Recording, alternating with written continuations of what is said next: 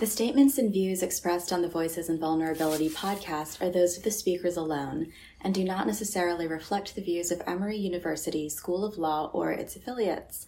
Welcome to Voices and Vulnerability, where we talk about the scholars shaping vulnerability theory in the legal world and beyond. Today, I'm so pleased to have visiting scholar Chinwe Mary Joe Maduabum here as our guest. Thank you so much for being here with me. Thank you for having me. Yeah. Mary Jo is a PhD student at the University of Birmingham School of Law, and she came to the Feminist and Legal Theory Project and the Vulnerability in the Human Condition Initiative for 2 months in the summer of 2023, where she did a lot of research in a very short period of time. Can you tell me a little bit about your research? Yes. Coming here and experiencing the vulnerability theory has been an eye-opener.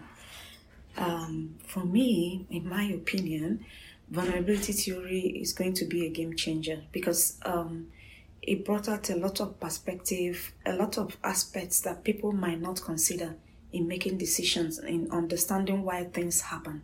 You know, you may just think that you're the injured party, harm has been done you, and this.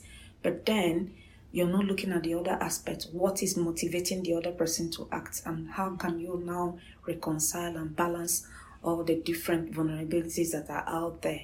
Because as embodied human beings, we're embedded in society, and the society influences how we act and behave, our survival instincts. And those vulnerabilities will also somehow, for the most powerful, trigger how they manipulate the system to meet or serve their vulnerabilities. That's just the way it is. So for me, applying it to my research, it has helped to better understand it because I realized that this would be the first time the vulnerability theory has been applied to intellectual property law. Mm-hmm. So putting it there and using it to understand the different aspect, the different scope and everything happening with the TRIPS agreement was very, very instructive to me, yes. Can you tell me briefly just what your research covers and explain what TRIPS is? Because I think a lot of our listeners don't know. Yes, TRIPS agreement is a WTO agreement, that is a World Trade Organization agreement on trade-related aspects of intellectual property rights, short form of TRIPS. So it is the law that guides intellectual property. You know, the world we live in today no longer trades as much in physical properties. What we trade in mostly is intellectual property. So that is where the money is. So TRIPS agreement ensures that the protection of intellectual property is global. No longer maybe there's IP protection and in this country I'm not in the other one. So for all members of WTO, that's World Trade Organization, you must have a minimum standard of intellectual property that has been specified in the TRIPS agreement. You must comply with it. And if a country is not, that's a member state, is not compliant with the agreement, TRIPS dispute settlement system is there to WTO dispute settlement system, I beg your pardon, is there for any member to use to act against any other member state that is not compliant with the TRIPS agreement. Yeah. So how did your interest in intellectual property laws begin, and what's your PhD project about? So my interest in intellectual property actually began from my LLM when I did my master's in law. For me, taking that as a course on its own was an eye-opener because many of the things TRIPS espouses, like individualism, protect your intellectual property, is not something that I'm used to in my everyday life. Coming from Nigeria, a West African country, it's not something we're used to. Protect your property, don't share this, don't share that, the idea is your own. So we live a communal life where everything is shared. Where sharing is, if we buy an item, every other person uses it. You buy a book, it's shared, you copy it, and everybody uses it. And pass me down, and you develop an idea. The idea is shared for the good of the society. You don't hold it and personalize it and want to profit off it alone. So that was something new, because I could actually see the good side of it and the bad side of it, because so for me it was a cultural thing, and because it was different from the culture I grew up in, I was like, yeah, let me look at this, take a second look and see how this could be applied to solve some of the problems I saw we are having with piracy and counterfeiting in Nigeria. How maybe enforcing, because Nigeria actually is a signatory to TRIPS agreements, how maybe if we're enforcing it some more, whether it could help with the issue of counterfeit drugs that are prevalent in the country and all that. Then with the COVID-19 that happened, the pandemic, at the height of it, vaccine inequality issues, the issue of vaccine not being able to get to developing and least developed countries that didn't have the capability to make vaccine for themselves, And I don't actually blame any country. I mean, the role of any government is to protect the health and well-being of their citizens. Now, this strange disease, virus came out and was killing people. So what were governments doing? They were, of course, people with the financial muscles, countries in the north, global north, they paid pharmaceuticals, they actually contracted them, find a vaccine for this. We buy so if you're able to produce. So they had that agreement. So everything that was being produced was being bought up by, they didn't have, of course, satisfy my people first. Charity, they say, begins at home. So at the height of the pandemic, the global west, south was actually almost left at the mercy of the pandemic, because the vaccines was not coming.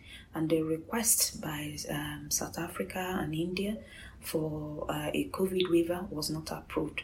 So my research is now presenting a perspective from the global south, legal perspective from the global south on vaccine inequality. And I'm going to be looking at how to decolonize the IP regime and everything that went in, and maybe propose something that could work, and how the south, countries in the global south, could better prepare themselves ahead of any other pandemic. Of course, WHO, World Health Organization, has said that COVID is no longer a pandemic. But then the world is just one step away from any other pandemic. And we can't have, the countries in the global south, can't have what happened during the COVID-19 happen again. They need to be better prepared. So that's why I feel that the vulnerability theory and dependency and resilience will play a key role in finding a solution on how to on the way forward. During your presentation yesterday, you mentioned this concept that the global north has actually extracted a lot of wealth from the global south and sort of created an environment and economic system where the global south is now dependent on the global north for a lot of things like vaccines, medication. How does vulnerability theory impact your analysis of that situation, especially now that things like the TRIPS agreement are very conveniently now being enacted when the current setup benefits the global north, who has already extracted all of this wealth?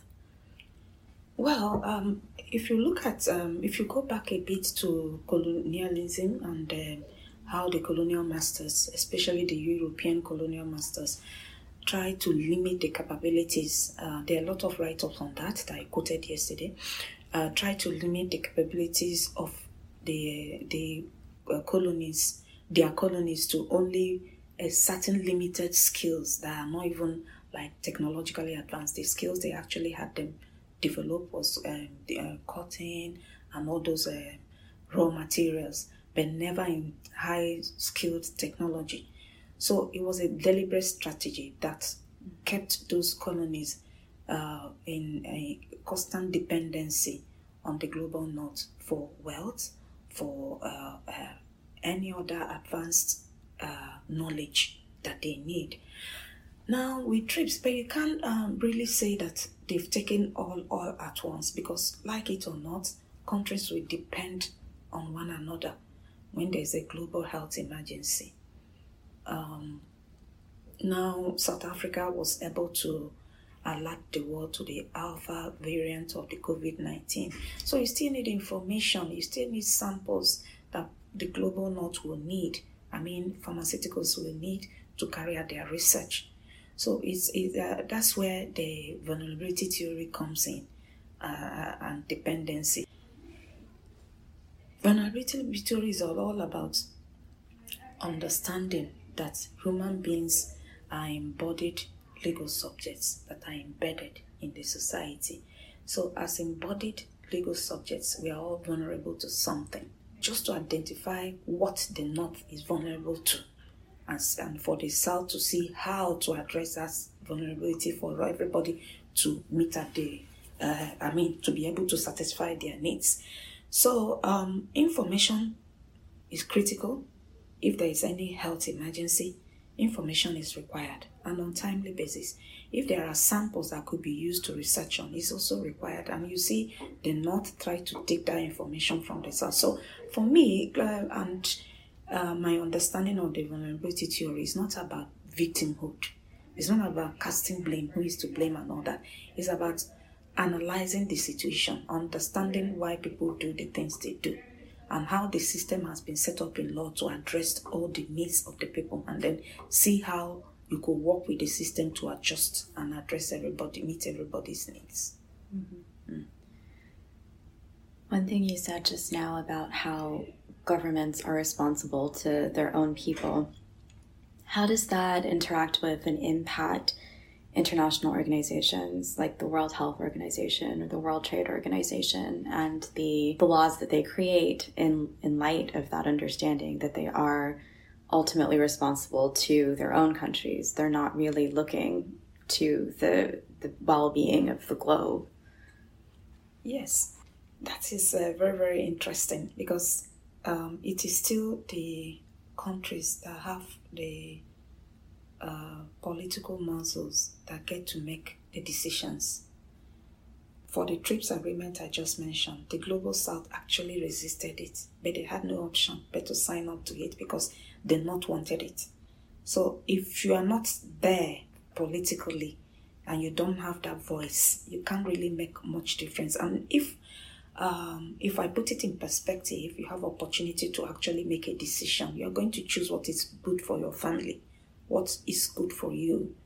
Of course, there's that the ethics of it, thinking about the humanity of it, what about others and all that. But first of all, you meet the needs of your people. That is why a government is set up. And if a government fails to meet the needs of the people, it's also vulnerable to revolt by those people. So you see the laws skewed towards whoever is the big shot there.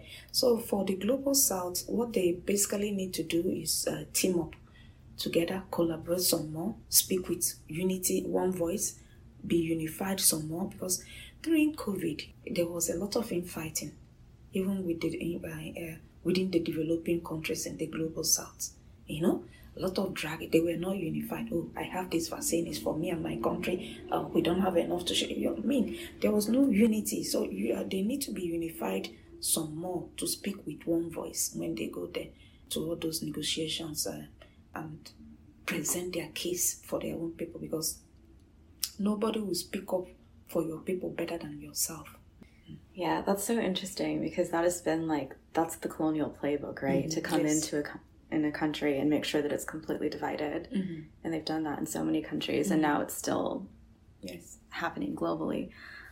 As you look at intellectual property law, what institutional vulnerabilities do you see?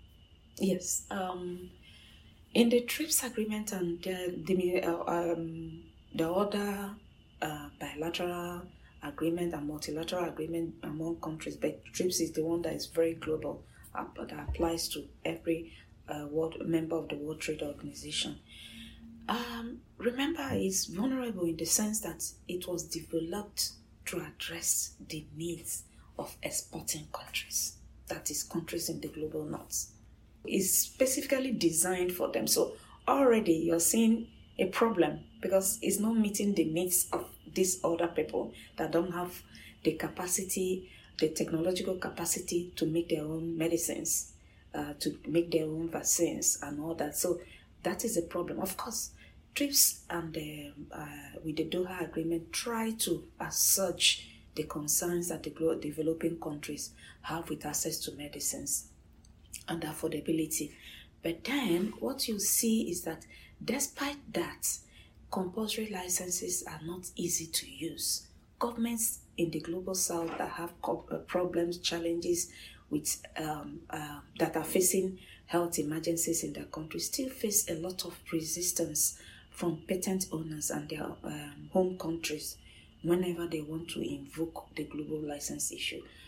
That's why I mentioned the case of the request for COVID waiver, so that generic manufacturers could produce the vaccine, yet it was met with resistance. So you see, the agreement as a whole, and it has a lot of vulnerabilities that if care is not taken, it's really not going to stand. There will be a revolt against the agreement, as we saw way back with the Doha, with the HIV/AIDS crisis that led to the only modification of TRIPS agreements with the Doha Declaration. Very soon, if we continue the way it's going now, there will be another revolt against that agreement, because it is solely right now meeting the needs of exporters of intellectual property. Can you tell me really quickly what compulsory licensing is, and just generally about the Doha Agreement? Trying to break it down in a simple way. It authorizes any country, government of any country that has health emergency, to waive patent rights and for any particular medication that will treat whatever health emergency they are having. So with it, they don't need to request permission from the owner of that patent to negotiate with them, but they are mandated by TRIPS agreement. We're talking about Article 31 of TRIPS agreement. They are mandated to actually compensate the owner of that patent. But invoking the compulsory license will allow the government of any country facing health emergency to request people that develop generic versions of patented drugs. Generic versions are actually cheaper. Of course, the name will not definitely be the name of that original patented medicine, but it will be similar to it. They do the same thing, only that the names are different. But they are cheaper because they are not patented and they are available. That is the issue. So a government can invoke that, allow generic manufacturers of drugs to manufacture the drug for their people at the price they can afford. So that is it. So the resistance that faces is that the pharmaceutical companies that develop all these drugs, they've spent a lot of money doing R&D, and a lot of money goes into clinical testing. So they've spent a huge amount of money to manufacture that, hoping to make a good return on their investment. Then all of a sudden somebody comes in with compulsory licenses, giving freedom to any other person to just rely on the technology that they've done to produce this. And when it's a generic version of a drug, you don't do the clinical testing. And the clinical testing is where all the money is burnt for you to do that, because you could try and it's not approved. So for them, no, after all this, then somebody else will ride on it and take all that. So they tend to resist it because they believe the motivation to actually want to invest. If you know that at the end of the day, one guy that didn't really suffer so much will actually take over the ideas. Because the thing about patent is that if you're going to apply for patent, the patent lasts for, according to TRIPS agreement, 20 years. If you are going to apply for a patent, you must make available all the information and steps required to produce whatever you are requesting for to be patented. So the information is out there.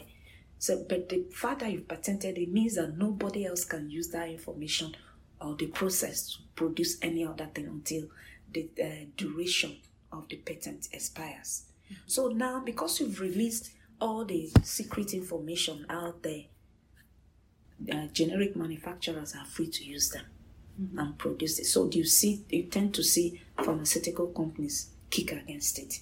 Now, the Doha Declaration that I mentioned, there was a HIV/AIDS epidemic in South Africa. AIDS virus was killing a lot of South Africans. So, and the medicine to treat it was a patented medicine that was very, very expensive. And because of the cost, a lot of people suffering from HIV and all that could not afford it. So they couldn't even get access to the drugs that could treat them or help them get better. So what the South African government did was I'm trying to just cut the story short, to make a legislation that will allow the country bypass the TRIPS agreement and allow generic manufacture of those medicines. Of course, all those pharmaceutical companies didn't like it, and it drew the attention of the US. And of course, the designated US is very, very protective of its intellectual property rights, because a lot of income, it generates a lot of its wealth from IP. So, trading IP, that's what I mean. So what they did, of course, designated South Africa a country that is not compliant with its requirements on intellectual property. That is under its trade laws. I believe it's 301 of its trade laws, but I have to confirm that. Yes. So they designated South Africa as a priority country. So you see all this pressure coming at South Africa. This is, I have a dying population, because back then AIDS was like killing people, not like now that people with HIV are living so long. Right. People are dropping dead, and this is the medication that will cure them, and trying to make it affordable and available to people, and you people are thinking of suing me. I mean, 39 multinationals and the US government threatening fire and brimstone against them. So the world, it drew the attention of humanity, the rest of the world, and there was a lot of public outcry and a lot of accusation that the TRIPS agreement, because prior to that, before TRIPS agreement, a lot of countries, especially in the global south, did not grant patents on pharmaceutical products, or even in the processes for pharmaceutical products. That was how the India became a hub for production of generic medicines. It was not granting patent or IPR protection for processes for the manufacture of drug. So you could copy any process and make the generic version of any medicine. There was now accusation that this agreement you've made all these countries that don't even have capacity, that don't have money to buy all this, is actually limiting public health in those countries. And with that accusation, the WTO had to call a meeting, and a declaration was taken. That's the Doha Declaration. Now saying that for any country, that's what Doha Declaration did was to interpret Article 31 of, that's the compulsory licensing I've been talking about, to make it clear, to bring clarity to whatever understanding that was causing any form of misunderstanding with between government and pharmaceutical companies, to make it clear what that compulsory licensing is supposed to do. Now it provides for development and export of generic medicines to countries that lack the capacity to produce it. If they're having a health emergency, permitted that. So that declaration was adopted into TRIPS agreement, becoming the only modification that has ever been made to that agreement till date. So that is it. Wow, that's amazing. So that was quite a huge global outcry then, to actually make that happen. Yes. Do you think something similar could happen with vaccines, or when the next pandemic comes? As we're all waiting for it. I pray that I won't have to take the next pandemic. For me, in my opinion, Africa was lucky. The death rate that was expected did not turn out to be true, because because Africa lacked the capability to protect itself. The financial muscle to even buy whatever help they need to care for itself. So the expectation was like once COVID came to Africa, it will almost wipe out a significant number of the population, but that didn't happen. So for me, I hope it won't take another pandemic for there to be public outcry. Maybe why there was no public outcry about the vaccine inequalities experienced during the COVID-19 at the height of the public COVID-19 pandemic was because it didn't kill a lot of Africans. Mm-hmm. So let it not take the deaths of many people for there to be something done for better access to medicines or technological know-how to even develop your own. Because if those skills are there, then these countries can actually take care of themselves. And this thing is not even like it's not in the TRIPS agreement. I believe TRIPS agreement mandates developed countries to transfer technological know-how to least developing countries. And he actually put in place an instrument to ensure that these things are done by these countries. What have you done to transfer technology to all these countries, to enable them develop a technological base to stand on their own feet? Because that is what it should be. What you saw during COVID-19 was, you see countries trying to make a COVID pledge. Oh, I'll donate this one, contribute this one, and it didn't work out because what they were donating were not information relevant that was really, really relevant to developing a vaccine by the country that lacked the knowledge for them to use the information to develop. Of course, Moderna actually pledged to donate this, but that was just a pledge. It's not like it's enforceable or anything. So for me, I pray that something is done. That's why I believe this vulnerability theory and resilience will help to prepare ahead. We survived this one. We don't know about the next one. It mustn't wipe out everybody before something is done. So it's better to prepare and be ready. What policy recommendations would you have, either on an international level or on a statewide or country level? That is what I'm researching on. But for now, I would advise that the Global South, let me bring it down a lot more to Africa, could do.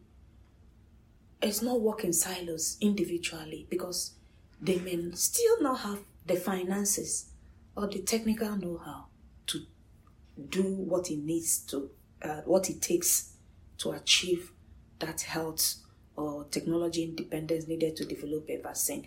It's better that they collaborate. That's why I mentioned yesterday about that hubs. If hubs are created in countries with that capability. Not every country in Africa, for example, can afford this or have the knowledge. So if those countries are identified, countries like South Africa, Nigeria, you have Egypt and all those other countries are identified, and you have this hub that will work, at least if World Bank should come in for funding and all that, and they will work with the West, the Global North, they get the Global North to work with all these identified hubs so that information is there, centered in those hubs, and vaccine, if they need to donate or contribute, is there, and that will supply the rest of Africa. But it's something I'm still researching on to see actually how this works going forward. And for me, it's not all about, and that is what I get from vulnerability theory, it's not all about demonizing the pharmaceutical industry.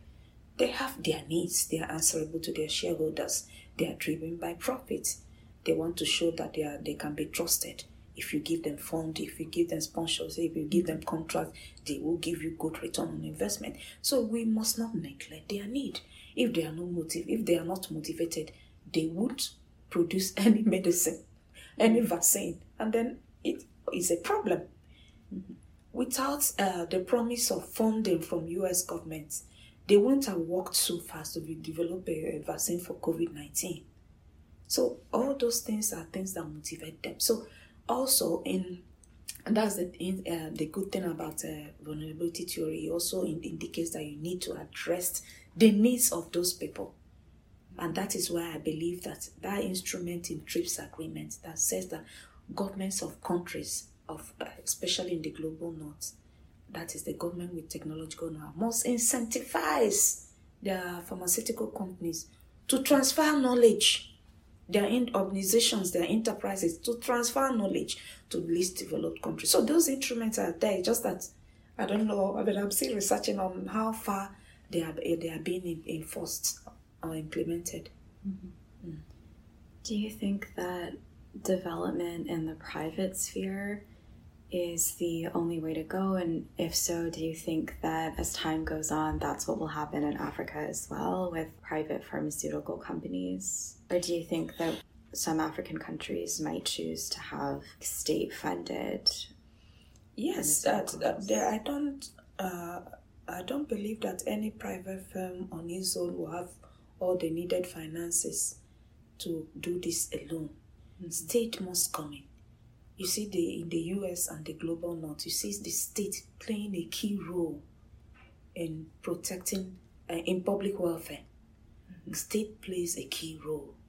So you see those grants that are made available by US government, all those monies made available to pharmaceutical companies to make sure that they are motivated to put in the necessary effort into developing a cure for certain illnesses. Mm-hmm. So the state must also support, because you still have some organizations willing to do this.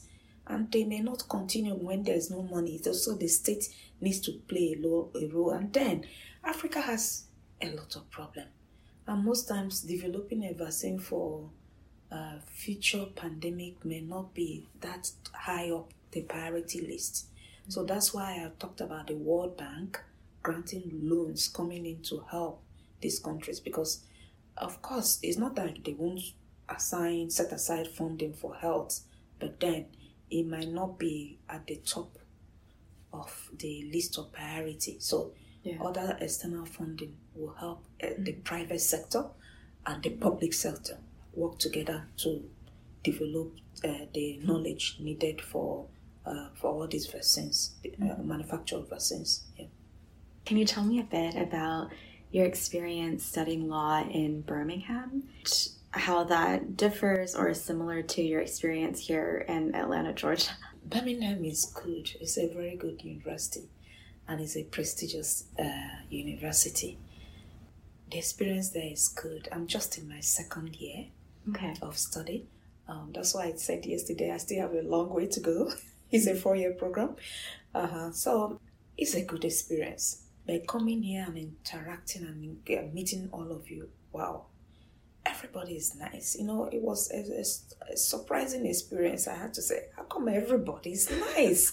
Everybody is friendly. Everybody goes the extra mile to help, to support, to see how they could make you comfortable. So I've enjoyed my time here. So, and I was not exaggerating with all the praises I've heaped on you people, because the behavior I'm seeing here is not something I'm used to ordinarily. And I'm seeing people that, with my research, I was basically almost doing the research, just me and my supervisor. And right now, here in Emory Law, I've had a lot of mentors, people that would pitch in ideas, broaden my horizon and idea about this. If I hadn't come to Emory Law, I wouldn't have known about the vulnerability theory and the solutions that could be pulled from that theory for the topic I'm working on. I couldn't have made the connection between vulnerability theory and IP law like I've done so far here. So this for me is an experience I'll cherish for the rest of my life, and I hope to be able to come back here one day and that when I come, I'll still see all of you and not to learn that, this person has learned this. I hope to actually meet all of you in this setup one day. Yes. Thank you for this experience. It's so lovely to hear that, and we've had such a wonderful time having you here with us as well. Before we end our interview today, what would you like listeners to remember about our conversation today? What I would like them to remember and to take a good look at this vulnerability theory. The application of that theory for me is limitless. It shouldn't be restricted or narrowed down. The scope, the application shouldn't be narrowed down to only just a family setup, social and all that. It could be applied in every other aspect of law. That's why I make the connection to IP law. So I would love them to go look at that theory, understand it better, and see how to apply it. And I would love them to come experience what I've experienced in Emory law. I understand the application is online. And I'm lucky and happy that I didn't need to go through that process. That I just won the touring grant and was sent here. So it's something I would like every other person to come experience. This is good experience. Well, thank you so much for your time today and for sharing so much about your research and amazing knowledge base with me. I really appreciate it. It's been very educational for me. Thank you so much. Thank you so much. You're always very kind. This has been an episode of Voices and Vulnerability. Expect a new episode every month. If you like what you heard here, you can find us on Facebook at Vulnerability and the Human Condition, or on Twitter at VHC Initiative. Thanks for tuning in.